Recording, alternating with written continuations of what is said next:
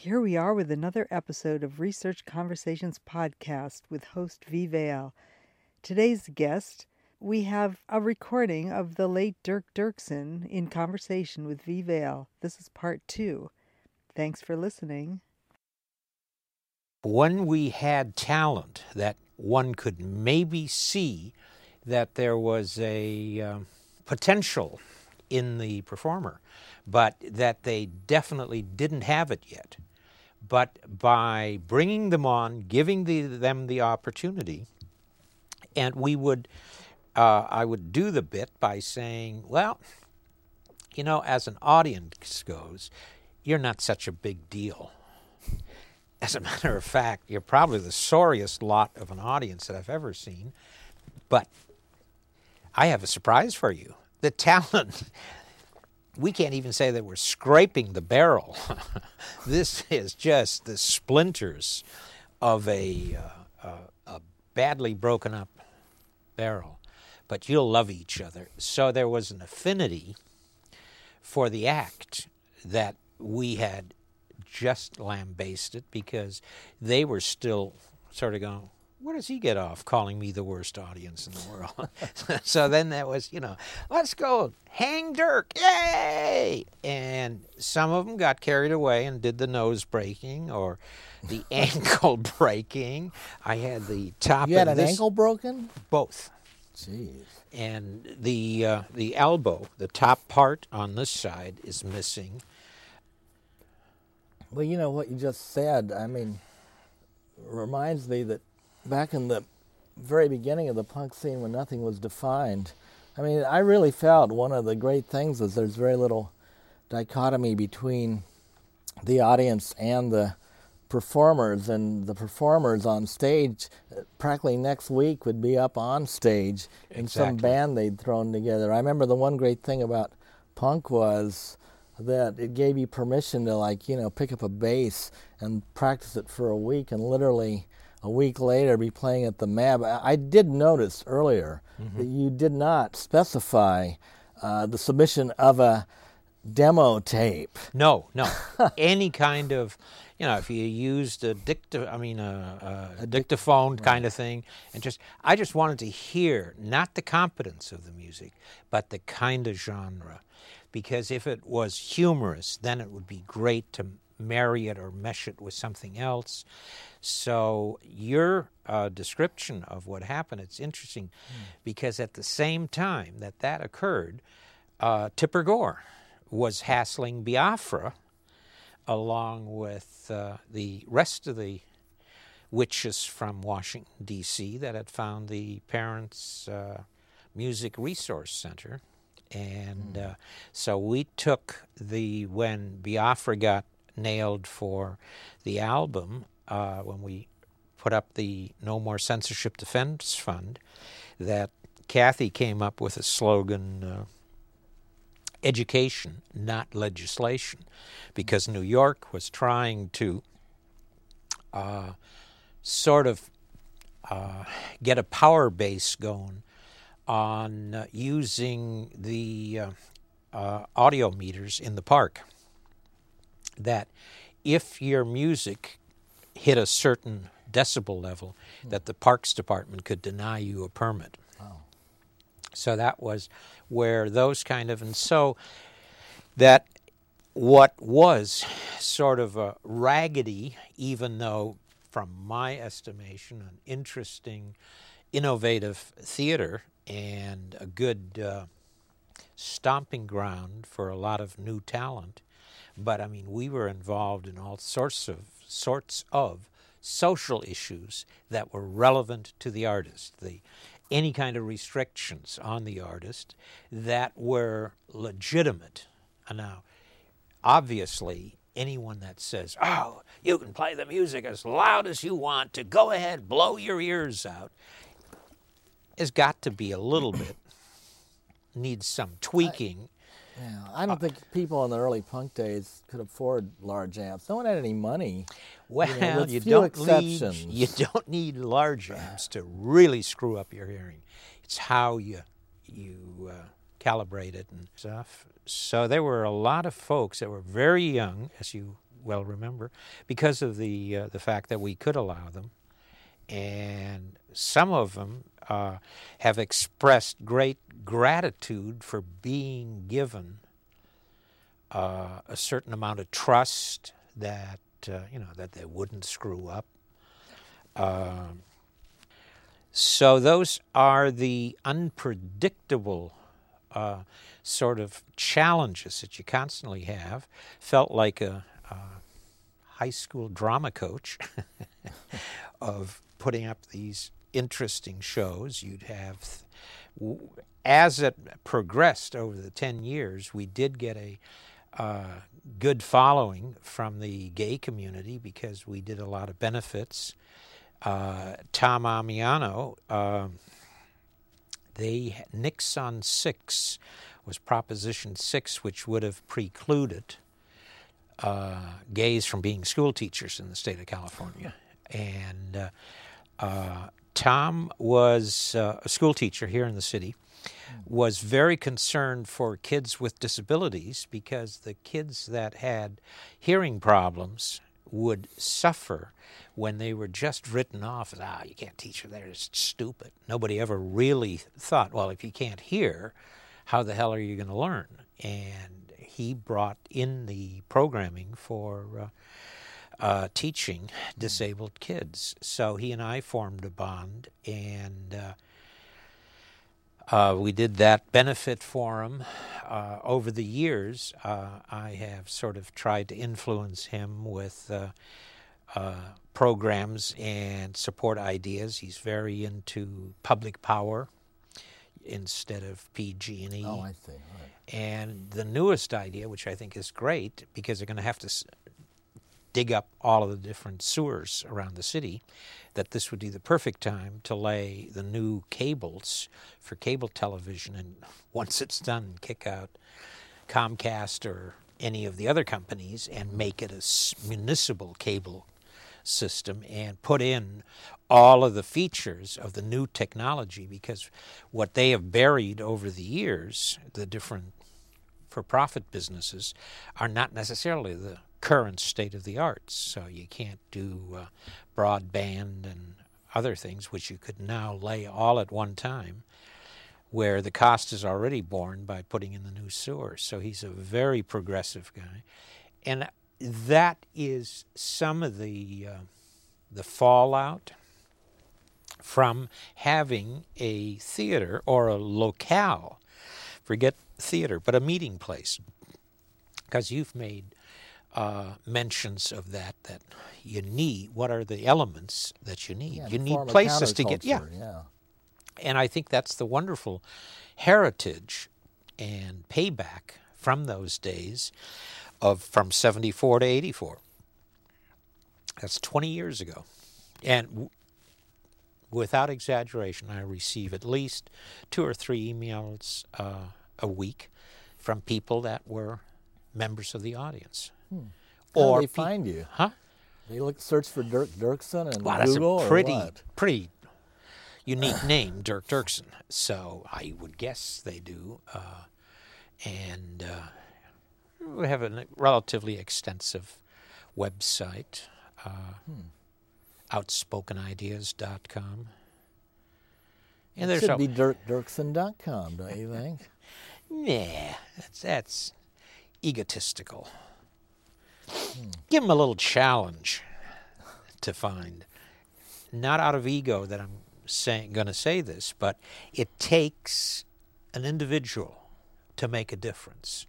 Now, in takes that a group case, too, though. Yeah. Oh, what I'm getting at is it takes an individual that's willing to bring in people around him or her and to foster a family type of thing. I mean, because we fed people every Monday. I ate your popcorn. That was dinner numerous times when I had no but money. We did the bad spaghetti. I couldn't afford those. No, we gave them free on Mondays. Oh, did you? Yes. Well, Rabbit's the type of person that, to me, exemplified the incredible diversity and tolerance in the very earliest 2 or 3 years of punk, because there wasn't any any so-called, ironclad aesthetic, thank goodness. You could pretty much do anything. In the early days, there were a lot more women on the front lines because that was before they invented that horrible slam dance thing. Yes. And there were a lot more women in bands, and you were not supposed to be imitating each other.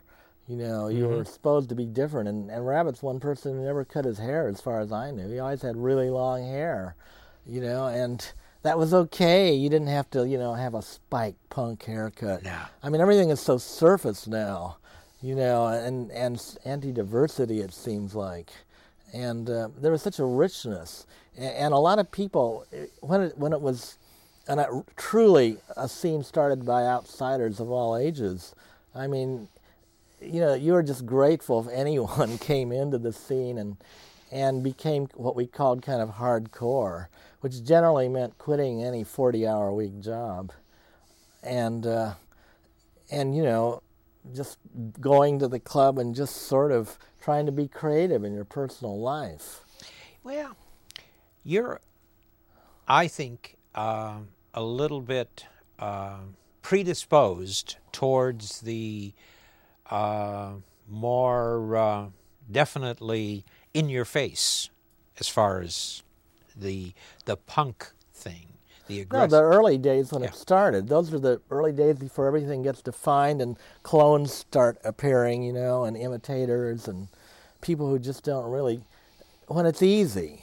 I mean, I remember no one in the punk days called each other punk. That's ridiculous. No. That's an outsider term.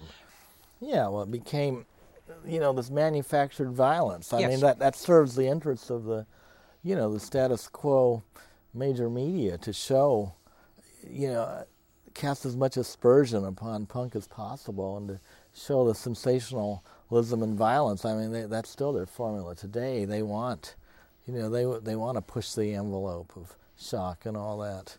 And, I mean, they don't care about, encouraging a creative underground to flourish, really. Well, I'm not so sure that any of the earlier ones actually had in their mind saying, oh, I'm going to do something to help bring about. No, they were out to have a good time, but they were at a different level of awareness, of education, because when you look at some of the folks in, like Avengers, they came from well-educated families, and therefore they had more building blocks to work.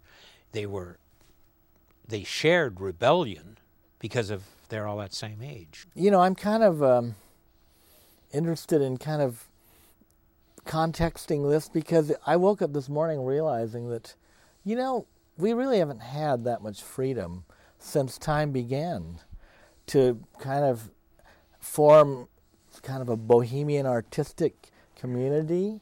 I mean, there haven't been that many as far as I know, because the word bohemian was coined around the time of Toulouse-Lautrec, around 1860s, 1870s, 1880s in France, and you had a famous novel written chronicling the life of what it's like to be a starving artist, but one that's having kind of a great love life, I suppose, is the way to put it, and having lots of fun, discussing art theory and creative ideas, and being in coffee shops all the time, or bars, or whatever they're called, and I think it was around 1886 that you had this book called, Bohemia by Henri Murger come out, which is kind of a blueprint for an underground, because again, you had people who they didn't have to work much. Lots of leisure time, I think, is another condition to start a counterculture. And you had sort of a manifesto in this book by Henri Murger, and you had artists, places, in Montmartre for artists to meet, regular cafes. And literally, by the time it was around 1910, I know you had at least 10 artists who came moving from Japan to Paris to be in the art scene, because they wanted to be in a scene where something was happening as it was happening before it got all corporately exploited and famous and all that. And also, after that, in France, you had the Dada group, but then more importantly, you had the Surrealist group. But if you wanted to be a Surrealist, you could come, from Spain or wherever, Germany, and you could find the Surrealists at a certain cafe in Paris. And if you had any talent and had a sort of certain kind of rebellious spirit, you could join in. And then, of course, we had the Beats, who weren't working. Fortunately, because of North Beach, there was extremely good coffee, espresso, and I think that fueled a lot of the earlier undergrounds too. And then, of course, you had the hippie movement here, and then you had the punks, and now you've got a clampdown in the form of totally unaffordable real estate for anyone who wants to be a bohemian artist. And plus, I don't know if there's that many places. There isn't any theory either. All these other movements more or less had some kind of theory going on in publishing. And everything just seems to be scattered to the winds now. Okay, let's hear it for the Mutants. They're going to retire their song Insect Lounge with this performance. So let's hear it for them. We'd like to dedicate this song to Dirk, who last time we're ever going to play it. Ridiculous. And you have to sing your... Oh, the sky is falling. Oh my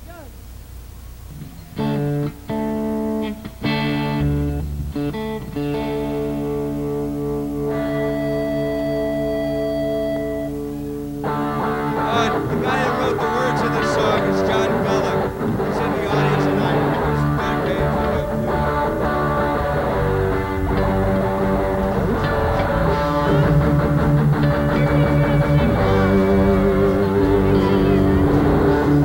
I don't know it. Sally is a jet setter. Sue is a jet setter. Sid is a jet setter.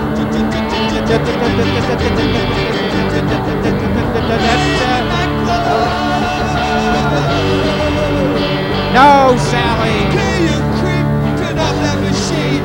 Okay, you creep, you're coming away, we're going down. We're going down.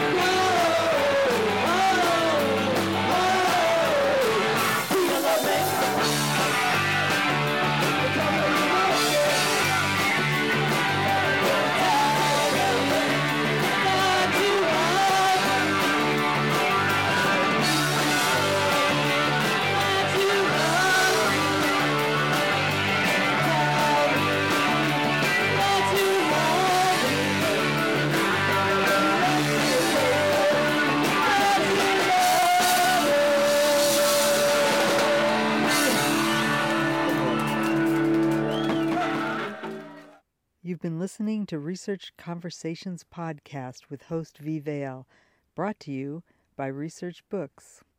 Thanks for listening.